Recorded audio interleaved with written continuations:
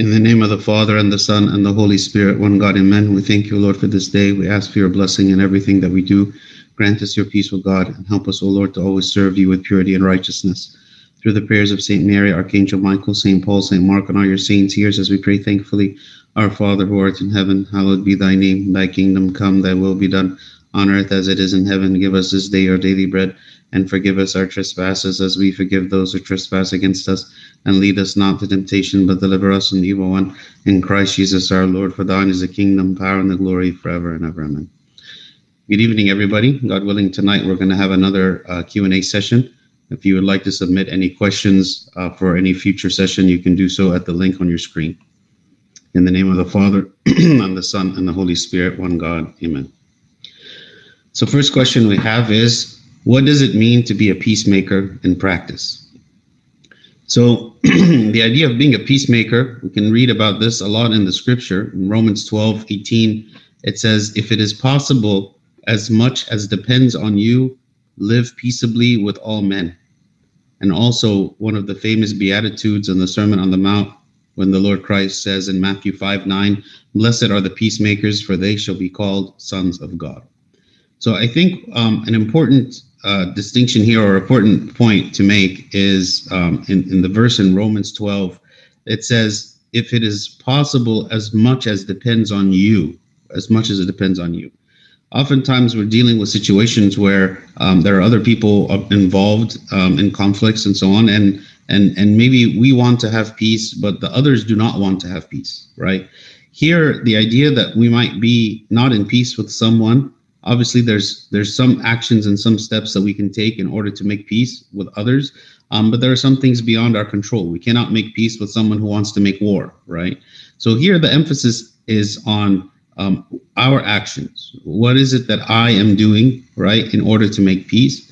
And so what are some practical steps? So a person who wants to make peace is someone who, number one, does not want to instigate conflict, right?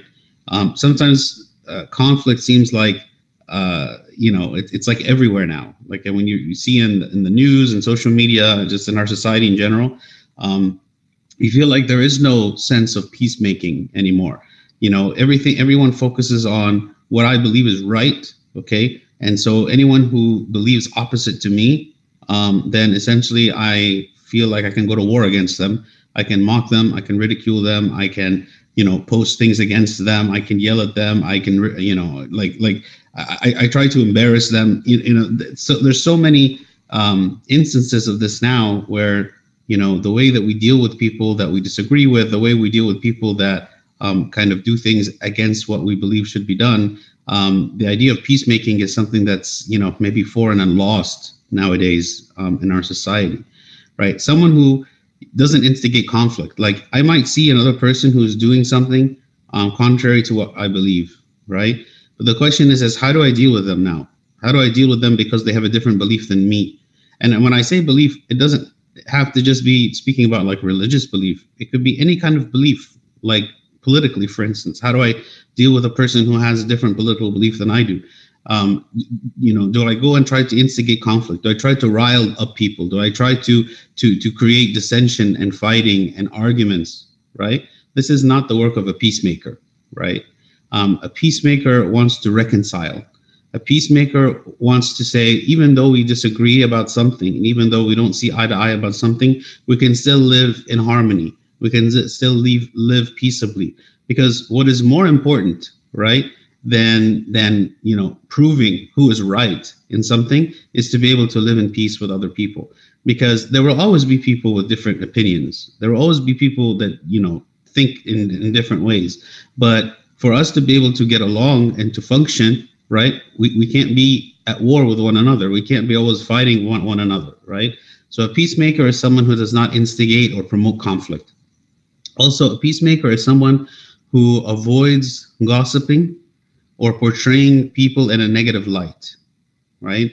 Someone who wants to build up people and to build up the reputation of people, not someone who wants to find errors and mistakes and sins and failures and then point them out so that other people will notice and see, right? A peacemaker is someone who wants to cover the sins of another, someone who wants to protect and defend rather than someone who wants to point out flaws and errors and mistakes. So a peacemaker does not speak badly about others, right? And a peacemaker wants to protect, okay, others. A peacemaker is also someone who is quick to forgive, right? Someone who, maybe I've been wronged, but instead of me dwelling on the fact that I have been wronged and that now this gives me the right to destroy you, it gives me the right to retaliate against you, it gives me the right to do to you what you did to me, it gives me the right to go and to spread, all kinds of hateful language and things, spreading to everyone in the world everything that you have done to me, right? Instead, because I want to make peace, I forgive. Making peace does not mean I agree that what you did was right to me. Making peace does not mean that I think that I have no reason to be upset by what it is that you have said or done to me. Making peace emphasizes that even though there is conflict and even though I disagree with something that you have done, but being at peace is more important, right? Being at peace is more important. And actually, if you think about it, the person who is, let's say, the victim of an insult, right? If they learn to reconcile, if they learn to have peace, if they learn to deal with others in kindness, right? Then they themselves are not carrying this burden of hatred inside of them. And they feel like, yes, maybe I have been wrong, but we are, we can live together, right? We can live in harmony and peace together. A peacemaker is someone who makes excuses for the mistakes and sins of another person, right? I'm not so quick to judge when someone makes a mistake or an error. I make excuses for them. Maybe they were having a bad day. Maybe the way that they were raised never taught them a certain principle. Maybe there's another explanation that I am not aware of that could explain why they did or said what it is that they did or said, right? Making excuses for other people. This helps me to have peace, right? Oftentimes, we really don't understand the motivations of people, or that we don't understand why something was done. Maybe there's some other explanation, some other reason, right? A peacemaker is someone who seeks to reconcile with others who are angry with each other. So let's say I'm a third party, and I have two friends, and those two friends are fighting about something, right? If I'm a peacemaker, I'm not going to go to one and try to aggravate them against the other. I'm not going to try to play both sides and pretend like, okay, when I talk to one friend, I'm on their side. When I talk to the other friend, I'm on their side. I'm not going to try to, to perpetuate this. Instead, I'm going to try to diffuse it. I'm going to try to talk to one and try to make them see that maybe the other friend, again, maybe make excuses for them. Maybe there was another reason. Maybe you should go talk to them. You should go and discuss this. Don't just be harboring anger and hatred in your heart over it. And I say the same to the other. I try to bring them together instead of trying to split them apart, or instead of ignoring it altogether. I'm a peacemaker. I want to bring peace to other people, right? So just as I have in my own personal relationships, I also want to have peace among the other people that I know, and to bring peace to the people around me. Someone who is a peacemaker is flexible, okay, and does not demand their way, right? I'm okay with the will of other people being done over my own will for the sake of peace. Like if I have an opinion, I'm willing that my opinion not be acted upon for the sake of having peace. Maybe somebody else has another opinion and they get very angry or upset if that opinion is not done. Okay, if it is appropriate, if there's nothing like immoral or sinful about that opinion, maybe the right decision for me, instead of keep pushing for my opinion to be done, maybe I take a step back and say, okay, you do it. And I don't do that with a sense of resentment or bitterness, but I do it sincerely because I want there to be peace, right? Of course, in everything there is a balance, right? But someone who is a peacemaker is quick to want to defer to others, right? For the sake of peace. Having peace in a family, having peace in an organization, having peace among friends. This is, having peace in a nation, of course. This is something that is very, very important. And even though we might not agree, but we can agree that having peace is good, right? We can agree that having peace is good, but it's up to us to make that happen. If everybody clings to their own opinion and is unwilling to defer to anyone else, then there can be no peace, right? Because there's no compromise. There's no there's no putting others above myself. There's no deferring to others. We are always fighting, and eventually it erodes and withers and destroys any relationship, because every person becomes like an island on their own. There is no other person that's going to have the exact set of beliefs that I have. And if I'm unable to compromise, if I'm unable to live and work and deal with other people who are different than myself, then I will always feel that I am kind of at war with others, right? The peacemaker is someone who is able to live peaceably, right? Now, as I said at the beginning, maybe others don't want to live peaceably with me, right? And that's something I cannot control. But at least as far as I am able, I will seek to live peaceably with others. Number 2, which mountain exactly did God appear to Moses on to give him the 10 Commandments? I think it has to be a mountain in the desert of Sinai, since this is geographically where he took the Israelites. Some documents specify it was a mountain in the Arab Peninsula. So there's more than one opinion about this. Different people have different opinions as to where Mount Sinai is. So, Mount Sinai is the mountain where Moses received the 10 Commandments. In the Bible, it's also called Mount Horeb. It's the same mountain. And so traditionally, the belief was that Mount Sinai is a mountain in the Sinai Peninsula. And currently there is a monastery. It's an Eastern Orthodox monastery that is built on the site. It's called St. Catherine Monastery. And it's believed that the burning bush is actually there. They built it around the burning bush. I actually went there to this monastery and visited. They have a tree, which they say is the burning bush. And it's got, so it would be thousands of years old. And it's got like a fence around it, but you can actually go touch it. And my grandfather actually took one of the leaves from this bush and gave it to me when I was a kid. So there are many who believe that this is Mount Sinai. This is like the traditional location of Mount Sinai. Okay, so if you're familiar with the geography, okay, Mount Sinai is like a triangle. Okay, and it's like a wedge, and so on both sides of Mount Sinai, there's the Red Sea. On the west side, there is what's called the Gulf of Suez. Okay, that's what separates the main part of Egypt from the Sinai Peninsula. And then on the east side, there is another gulf, which is called the Gulf of Aqaba. And this gulf separates Mount Sinai from Saudi Arabia. Okay, so the traditional view is that the Israelites were in Egypt and they crossed the Gulf of Suez, which is on the west side of the Sinai Peninsula, into the Sinai Peninsula, right? And there on the mountain in Mount Sinai is where God appeared to Moses and he received the 10 Commandments, okay?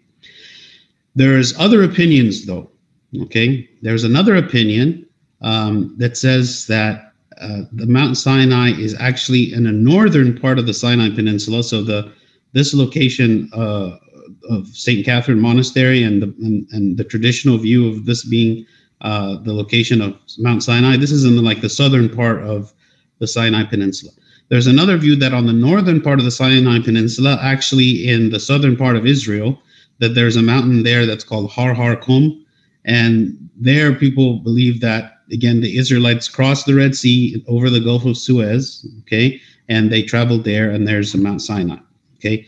A third view, and actually there's a movie, like a documentary called The Mountain of Fire, that explains this view, is a belief that Mount Sinai is actually in Saudi Arabia, okay? And in this view, the Israelites did not cross the Red Sea at the Gulf of Suez, okay, on the west side of the Sinai Peninsula, but that they were already in the Sinai Peninsula when they crossed the Red Sea. So what part of the Red Sea did they cross in that case? It was not the Gulf of Suez, it was the Gulf of Aqaba. This is the Gulf that separates the Sinai Peninsula from Saudi Arabia. This is the view, okay? So different people have different opinions, all right? And we don't know exactly which is the correct one. There are kind of evidence for each one of these, and there's various archaeological things that people can look to.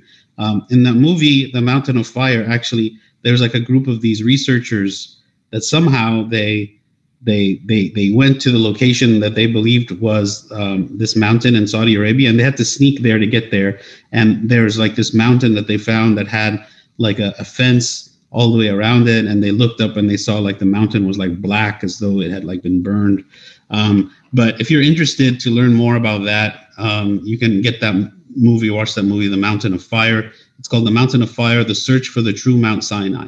And they'll look at like evidence in the water. So if I remember correctly, when I watched that movie, it was a long time ago, they found like different things in the water that they identified that it could have been potentially like chariot wheels, where the Egyptians were trying to pass through the Red Sea, and then the sea engulfed them, and so all their chariots and everything were, left in the sea. But there's other locations as well that they say there's archaeological evidence that it could be there. So in the end, we really don't know for sure. And it's not like when you read it in the Bible, like you can interpret it in different ways, right? Again, the traditional view is that the Sinai Peninsula, the location of St. Catherine Monastery, that is the mountain there. But there's other people with different opinions. Number 3, why did it upset Joseph when Jacob blessed Ephraim? And what did it mean when Jacob told Ephraim that he shall be greater? How was that played out in the Old Testament? So actually, we just studied this in the Bible study last week in the book of Genesis. So this is in Genesis chapter 48. So what's happening in this chapter is Joseph knows that Jacob is about to die. Okay, and so he wants to take his sons, Ephraim and Manasseh, to be blessed by Jacob before he dies. Okay, and the typical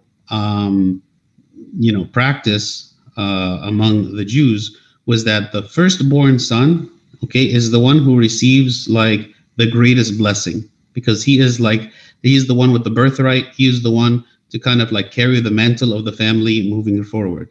So in this case, Joseph had 2 sons. Manasseh was the older son, and Ephraim was the younger son. So he brings both of the sons to Jacob, okay?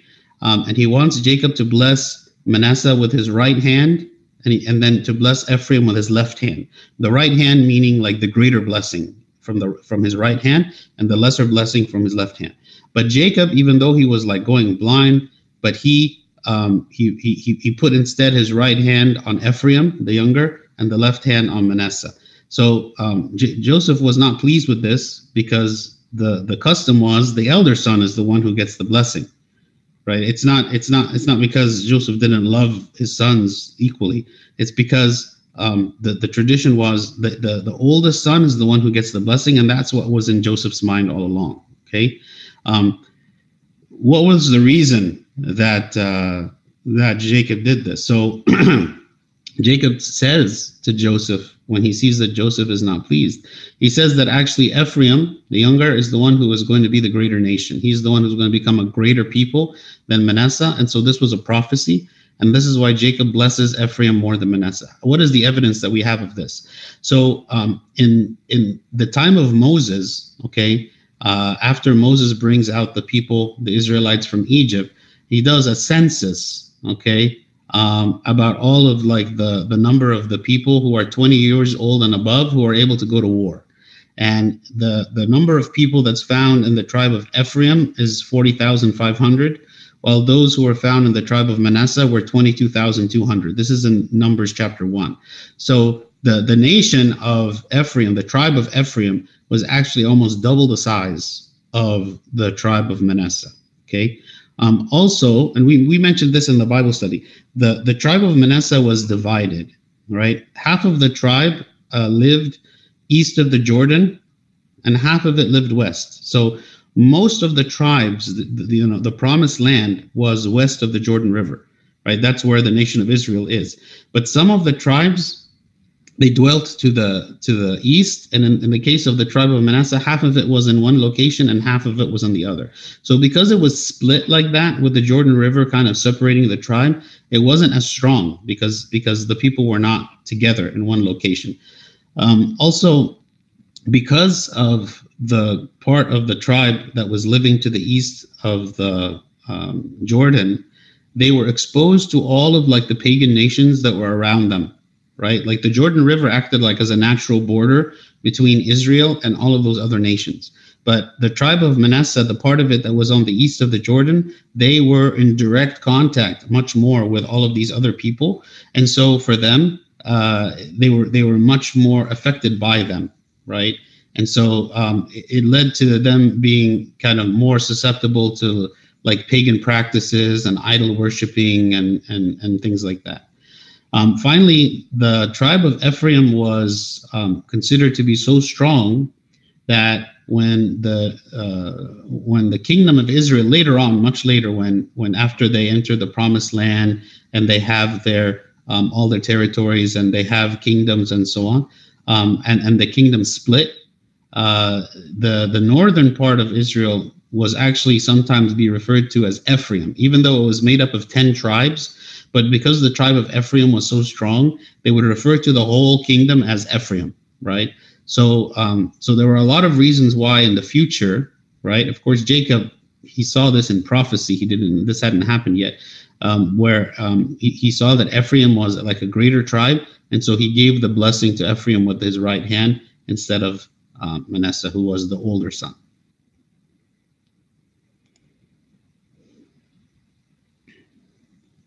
Number 4. What does bless the crown of the year with your goodness, O Lord, mean?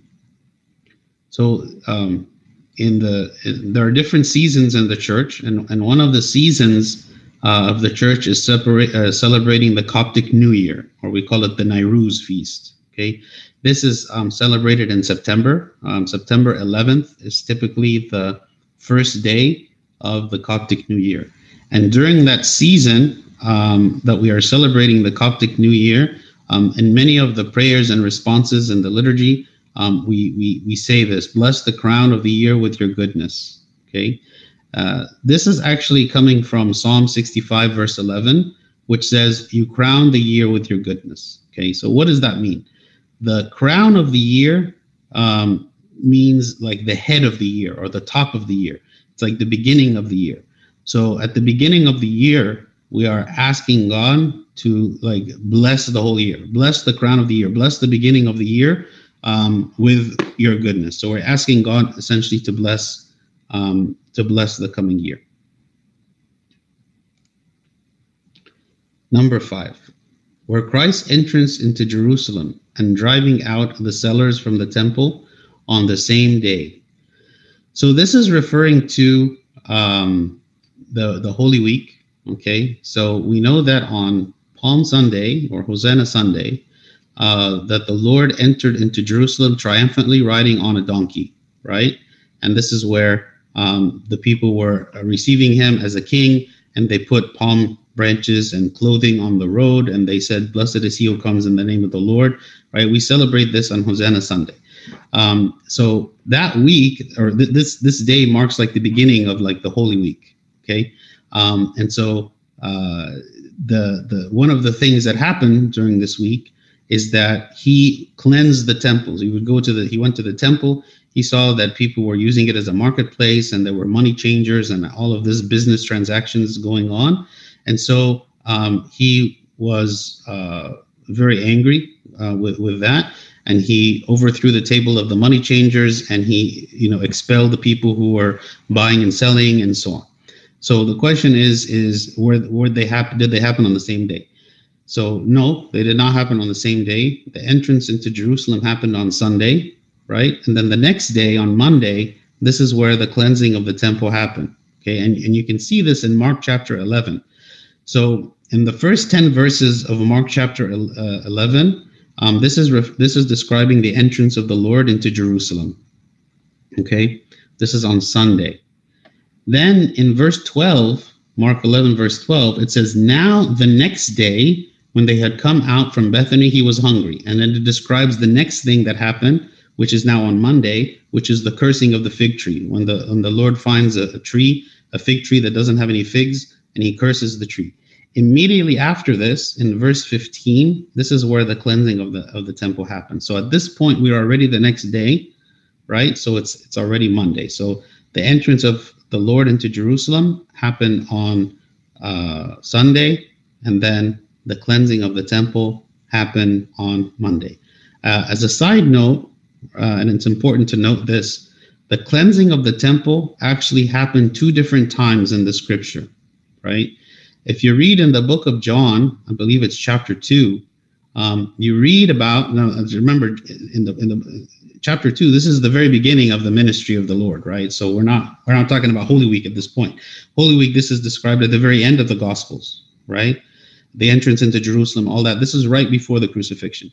But in John chapter 2, this is at the beginning of the ministry of the Lord, okay? There is another scene where the Lord enters into the temple, and he cleanses the temple from the money changers and so on.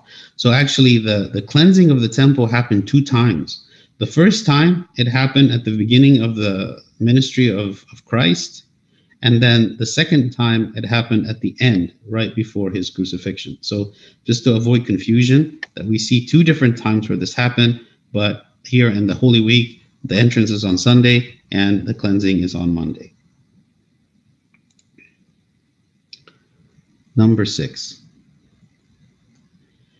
In Romans 12, verse 2, St. Paul says, "And do not be conformed to this world, but be transformed by the renewing of your mind, that you may prove what is that good and acceptable and perfect will of God." How can we renew actively our minds?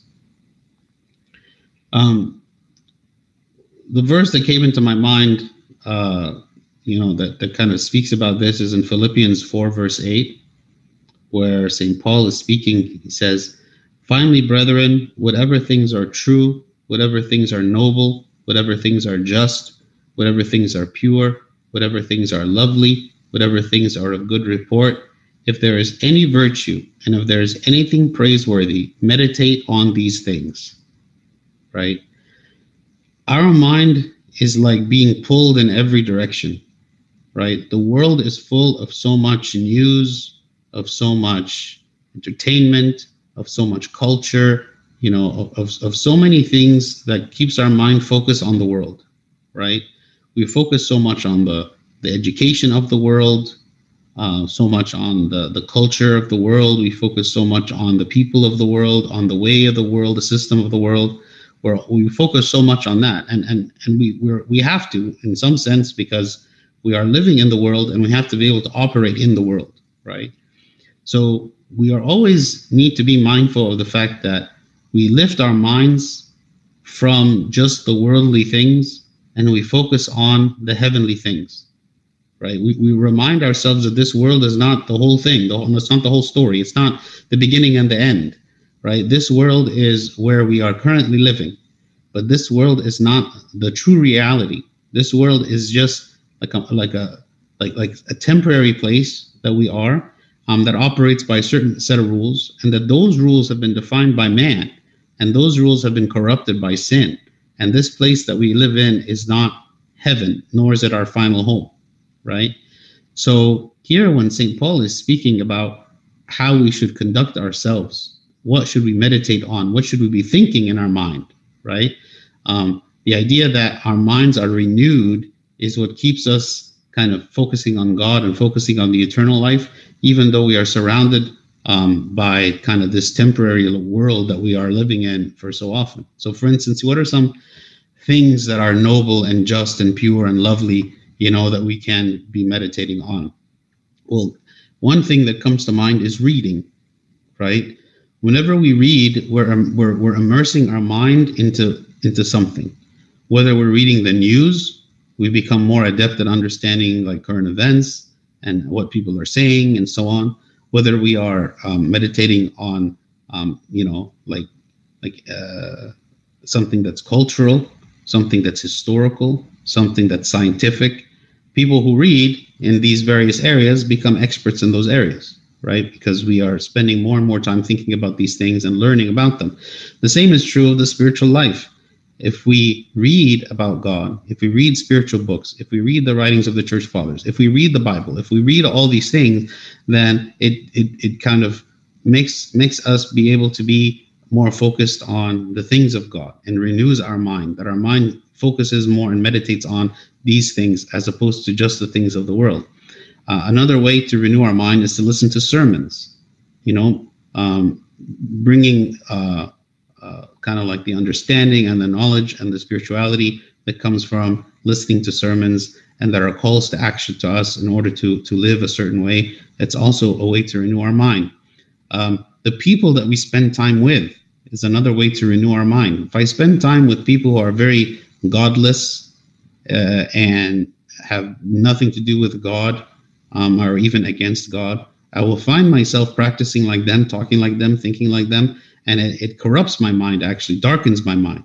But if I spend time with people who are believers, who are doing godly activities, that we are serving God together, that we are talking about God together, that we are praising God together and doing those things, that actually is a way of me renewing my mind, right? Because I'm again focusing on God, and I'm doing it with other people as well. Prayer, right? That I'm actually speaking to God, right? And He is speaking to me. This is another way for me to renew my mind, that in prayer I am conversing with God, who is the creator, right? And he is bringing me up. He's like elevating me up above this world to be contemplating and focusing on the eternal things rather than only on the earthly things. Any spiritual activity that I do, coming to church, partaking of the sacraments, confessing my sins, all those things help to renew my mind, right? So over time, as we are renewing our mind, the things that we begin to love, right, begins to change. This is now a transformation that's happening, right? Maybe this doesn't happen from reading one book or listening to one sermon or attending one liturgy. But when you put all of these together, okay, what begins to happen is it fortifies my mind to be more attracted to the things of God rather than the things of man. That the things that used to fascinate me about the world just seem less fascinating, less attractive, less glorious, right? My goals, my desires, I begin to hate the things that God hates and love the things that God loves by my very nature, right? Because I've been contemplating and meditating so much on the things of God that I begin to just naturally love those things, right? Because those are the things that I'm always thinking about. So this is the idea of being transformed by the renewing of the mind. The more that I am aware of heaven and the heavenly things, the more I am transformed to become a heavenly being, right? That even though I am still living in the flesh, even though I'm still a body and here living in this world, but I'm living as though I'm living in heaven, because I'm only thinking or primarily thinking about the heavenly things. So that's what it means to be renewed in our mind and to be transformed.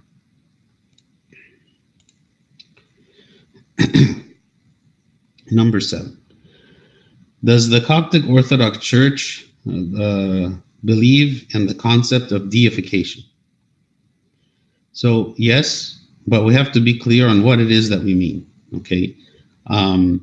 So this is called theosis, right? This concept of deification is called theosis, and you can read about it in the second epistle of St. Peter.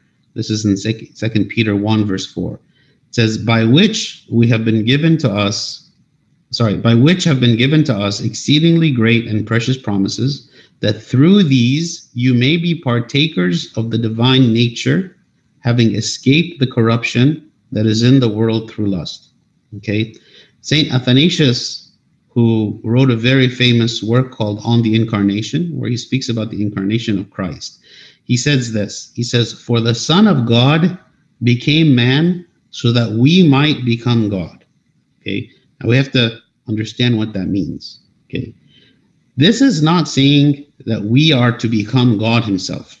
This is not saying that we are to become like gods that are to be worshipped, or that we have the essence of God. Okay, it's not like a literally becoming God, because like when you use the word deification, it means to become deity, right? And if you misunderstand what we mean by that, it almost sounds like we believe that we are going to become gods. Like actually, for instance, the Mormons, this is what they believe. They believe that certain people who live rightly, after they die, they become promoted and become literally gods of different planets, right? And they believe that the Lord Jesus Christ is simply the God of earth, and that he used to be a man like us, and he was promoted after his death to become a God of earth. Okay, so we do not believe in any sense that we are going to become gods at the same level of God or anything like that, right? Or that we become gods of different parts of the universe or anything like that. Okay, but we believe that we are attaining the characteristics of God, so both in his characteristics and also in unity with him. So we become Christ-like, right, through transformation, through growing, and through the grace of the Holy Spirit working in us. And that ultimately our unity with God in heaven is what is bringing us this partaking of the divine nature. Okay, so we will never be like him in his essence of who he is, but he is sharing himself with us. He is allowing us to be united with him in the sense that we are sharing is in his love, in his wisdom, in his knowledge, in his understanding. And so because he shares himself with us, in that sense, we are being deified, because we are now carrying the characteristics of God, that we are carrying the wisdom of God, all these things. But we will never attain to be God. We will never be like God in the sense that we will have everything he has, or do everything he can do, or anything like that.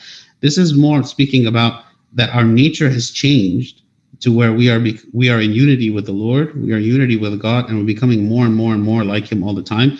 And that our unity with him is so intimate, right, that we are one with him, right? The Lord, when he was speaking to the apostles, he was saying that we are to be one with him just as the Christ is one with the Father, right? This is the level of unity that God wants to have with us, okay? And this will be realized in heaven. Okay, and this is what we mean when we say theosis, right? We are becoming more and more like God in his character, and more like God in unity and unification with him. Number 8. How do we interpret 1 Corinthians 3:15? Specifically, but he himself will be saved, yet so as through fire. I have heard it used as an argument for purgatory. So let's read this passage. I'm going to read from verse 11 all the way through to verse 15, so we can get like a context as to what this is discussing, okay? So we start in verse 11. So St. Paul is saying to the Corinthians, "For no other foundation can anyone lay than that which is laid, which is Jesus Christ," right? The foundation of the whole church is built on Christ himself. He is the foundation. He is the cornerstone. Now, if anyone builds on this foundation with gold, silver, precious stones, wood, hay, and straw, each one's work will become clear, for the day will declare it, because it will be revealed by fire, and the fire will test each one's work of what sort it is. So here he's giving two types of work, right? This is now the work of the believer, our works, right? Our response to Christ, right? The one who has laid this foundation. What do we build, right? With the foundation that he has given us. What do we build? If I build with gold, silver, and precious stones, right? Like these represent like the correct teachings, the correct principles, the right way of living, like the obedience to God, okay? Then all of this, as though like if it is tested by fire, okay, it will not burn, because gold, silver, and precious stones do not burn in fire. But if I build with wood, hay, and straw, okay, these represent like the vain teachings, the incorrect teachings, the wrong way of life, right? Then when the fire comes, it'll burn up the wood, hay, and straw. So the quality of my work in this sense is being revealed by fire. The fire comes and can burn up the wood, hay, and straw, but does not burn the gold, silver, and precious stones. Okay, so then it goes on and says, if anyone's work which he has built on it endures, he will receive a reward. Meaning on Judgment Day, right? It's like our work will be tested, okay? And for you know, if the work is made of gold, silver, or precious stone, it will survive the test of fire, and otherwise it will be burned. Okay. So then it goes on in here in verse 15 and says, if anyone's work is burned, he will suffer loss, but he himself will be saved, yet as through fire. So this is not referring to purgatory, Okay, there are actually more than one interpretation for it. Okay, so one interpretation, according to Ambrosiaster, so this is what he says. He says, to suffer loss is to endure reproof. For what person, when subjected to punishment, does not lose something thereby? Yet the person himself may be saved. His living soul will not perish in the same way that his erroneous ideas will. Even so, however, he may suffer punishments of fire, he will be saved only by being purified through fire. So according to this interpretation, okay, what it means is that someone who has the wrong teachings or the wrong way of life, like the wood, hay, and straw, okay, they will be rebuked because of their wrong teaching, okay, and they will suffer consequences. Those consequences are represented by the fire. Like I receive consequences because I'm living in the wrong way and teaching the wrong things and so on. Okay, but that same fire, right, can be a source of purification and correction for me, right? Maybe like an example to think about is the example of the prodigal son. The prodigal son, he lived in the wrong way, okay, and so his work in that sense was burned with fire, and it burned because there was nothing good about his lifestyle. He took the inheritance of his father and he squandered it on wasteful and sinful living. Okay, so in that sense, his work was like what? Wood, hay, and straw. It was burned, and this burning of his work, okay, resulted in suffering for him, because he suffered from the fact that because of his wrong decisions, he lost all that he had. Okay, but the outcome of that fire, right? The outcome of that burning was that he kind of woke up to himself and decided to return again to his father, right? So there was a correction. The rebuke that God sent for him resulted in pain, but it also saved him, right? So in this sense, again, we'll read in verse 15, it says, if anyone's work is burned, he will suffer loss, but he himself will be saved, yet as through fire. So if we use the example of the prodigal son, his work was burned, right? Because it was wrong. He suffered loss, okay? But he himself was saved because it was through actually the negative consequences of his actions that he was saved, okay? So in that sense, God uses the fire, okay, not only to purify, not only to test the quality of our work, but also to purify us, right? So that if my work is burned, right, then I am suffering the consequences of that, but that actually will lead me to repentance and lead me to life again. Okay, so that's his interpretation, Ambrosiaster. Other people have given other interpretations as well. One interpretation is that someone who is teaching the faith, but the teaching was flawed. Like they were trying to teach correctly, but the teaching was flawed, that God would not condemn the teacher because they were sincere in trying to teach the truth. That was one interpretation. Another interpretation is if a person is teaching the truth, but the followers, the people who are the students that are listening to this teacher, are refused to follow the truth, then the students would be condemned, but the teacher himself would not be condemned. He would be saved. But out of these three explanations, I feel like the first one, is the most explains it the best. I feel like the idea that the fire itself is kind of like might lead to loss, but also leads to salvation, right? Number 9. Why do we get bad setbacks in our spiritual life after a long time of improvement? Sometimes these setbacks are worse than how we used to be before we attempted to live with God, which feels confusing sometimes. So we have to identify the spiritual life, right? What is the spiritual life? The spiritual life is a war. That's what it is. It's a war. It's not static. It's not something that you once you attain it, you have attained it, right? It's a war. And just like in any war, there are battles, and some battles you win and some battles you lose, right? Some battles you feel like you're victorious in them, and other battles you feel like you have been destroyed in them. You have lost in them. And just like in a war, the tactics change, right? Because we have an enemy, and the enemy is a very clever, crafty one, and he's very experienced and very powerful. And he's always looking to see what is the way that he will cause us to fall, right? So as circumstances change in life, he sees how he can use those circumstances against us. And he finds new opportunities to trick us, to lull us into false sense of security, and so on. This is why even a person who, maybe feels like they have reached a certain spiritual level and are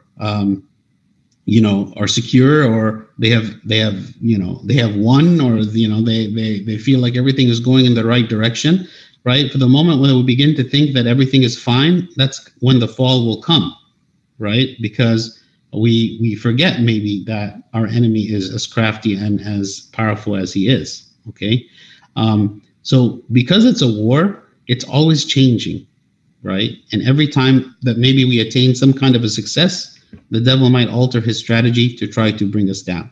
Okay, so it will always be changing. Number one. Number two, when we look at ourselves and we say, okay, we're having a setback and we're worse than we used to be. We have to be very careful when we look at ourselves and we say we are worse than we used to be. Is it actually that we are worse than we used to be? Or is it that we are facing challenges that are more difficult and temptations that are more difficult and greater than we used to? Like as people live in their life, right, they get more burden, more responsibility, more busyness, more troubles, more difficulties, more temptations, more stress. So when you compare your life to the amount of stress, temptations, burdens, and so on that are on you compared to before, do you find that it's less or the same, or maybe it's more, right? Maybe the reason that I'm falling now, whereas before I was not, is because the burden on me is more, the temptations are more, the struggle is more. Just like someone who goes to the gym to work out, you start out with lightweight, right? And you graduate from that to heavier weight, to heavier weight, to heavier weight. And in this way, you keep getting stronger. But if you stayed at that light weight the whole time, it feels easy, but you're also not growing, okay? The same is true in the spiritual life. God allows us to experience more weight. He allows us to experience more difficulties so that would produce in us greater faith and greater reliance on him and greater understanding of the work of God in us and in our lives. So we shouldn't get discouraged when we look at ourselves and we see that things are more difficult now, or I find myself like struggling more now than before. That doesn't automatically mean that there's something wrong with me, right? Maybe it means that the temptations on me have increased, and so I need to turn to God even more, right? We shouldn't be discouraged. The idea of the spiritual life is it's something that the only way that we can succeed in it is through perseverance to the end. He who endures to the end will be saved, right? It is an endurance because it is difficult to the last day. It is difficult to the last moment. There will be no time where we can look and say, I have attained victory, right? The victory comes when we die. The victory does not come while we still live on the earth in the flesh. Because in every moment that we live on earth in the flesh, the devil still has the opportunities to fool us, to trick us, to tempt us, to bring us down, to play with our thoughts, right? And we are always having to fight, okay? So because it's a war and it's dynamic, and the devil is very crafty, and God allows him to tempt us, this temptation is actually for us to grow. It is for us to kind of always get stronger, like our spiritual muscles keep increasing. So we shouldn't get discouraged, but at the same time, we shouldn't give up, right? Like we shouldn't just say, things are more difficult now, so I can't do it. I'm just going to stop trying. No, God is calling us for greater warfare. He's calling us to fight more fiercely, right? And that he will give us the grace to do so. God is not telling us to do something that we cannot do. He says, I will give you all the grace that you need, the strength that you need in order to overcome, but you have to turn to me. Maybe in the situations that I'm dealing with now, I have to pray more than before. Maybe I have to to involve myself in the life of God more than I used to, right? Because the fighting is fiercer against me. And I realize more and more my need for God. I realize more and more my personal weaknesses. I realize more and more that I am in need because it is being revealed by the circumstances that I am in, right? It's not that I have changed. I was always like this, but I was never challenged as much as I am being challenged now. So it's important for us to see that every setback, God is allowing for a reason, and he wants us to grow and to realize our weakness and to rely only on him. This is the last question for today. What does the verse in John 17:19 mean? So the John 17:18 and 19, it says this: as you sent me into the world, I also have sent them into the world. And for their sakes I sanctify myself, that they also may be sanctified by the truth. Okay. What does it mean when Christ says, I sanctify myself? Isn't Christ already sacred and sanctified? What does it mean for him to be sanctified? So here the word sanctified has the meaning of consecration, right? Consecration means to be set apart for a specific mission or task or role, right? The Lord's mission, his task was the salvation of the world. He came to earth in the flesh so that he would be crucified for the salvation of the world. So here the Lord is praying to the Father, and he is speaking about this role of his. And he is saying that my life is completely dedicated and set apart for the mission of salvation, right? So when he says for their sakes, like for the sakes of the people, the apostles and the people, I sanctify myself, like I am 100% consecrated to this mission of salvation, right? That they also may be sanctified by the truth. Just as God is sanctified, just as Christ is sanctified for this mission, okay? He is giving his life for this purpose. So he also wants them to be sanctified, right? He wants them to be purified, and he wants them also to be sent out for the same mission of salvation. This is the apostles, here in this, in John chapter 17, the Lord is praying to the Father in the presence of the apostles who were with him, right? So he's saying, as you, Father, sent me, the Son, into the world for the mission of salvation, I also am sending them into the world for the same mission. Just as you set me apart and consecrated me for the mission of salvation, so also I am sending them for the same mission of salvation. So this is what it means. The Son came to the earth so that we would be sanctified, that we would be saved, and he is doing this. This is his mission. This is his goal. This is what he came to do. Okay. That's all the time that we have for today. Let's just conclude in a prayer. In the name of the Father, and the Son, and the Holy Spirit, one God, amen. We thank you, O God, for this day. Grant us, O Lord, your peace in all things, and teach us to follow you. Teach us, O God, how to struggle against temptation and sin, and to trust, O Lord, that your working of your grace in our lives is sufficient for everything that we need. Through the prayers of St. Mary, Archangel Michael, St. Paul, St. Mark, and all your saints, hear us as we pray thankfully. Our Father, who art in heaven, hallowed be thy name. Thy kingdom come, thy will be done, on earth as it is in heaven. Give us this day our daily bread, and forgive us our trespasses as we forgive those who trespass against us. And lead us not to temptation, but deliver us from the evil one. In Christ Jesus our Lord, for thine is the kingdom, power, and the glory, forever and ever. Amen. God bless you. Have a good night.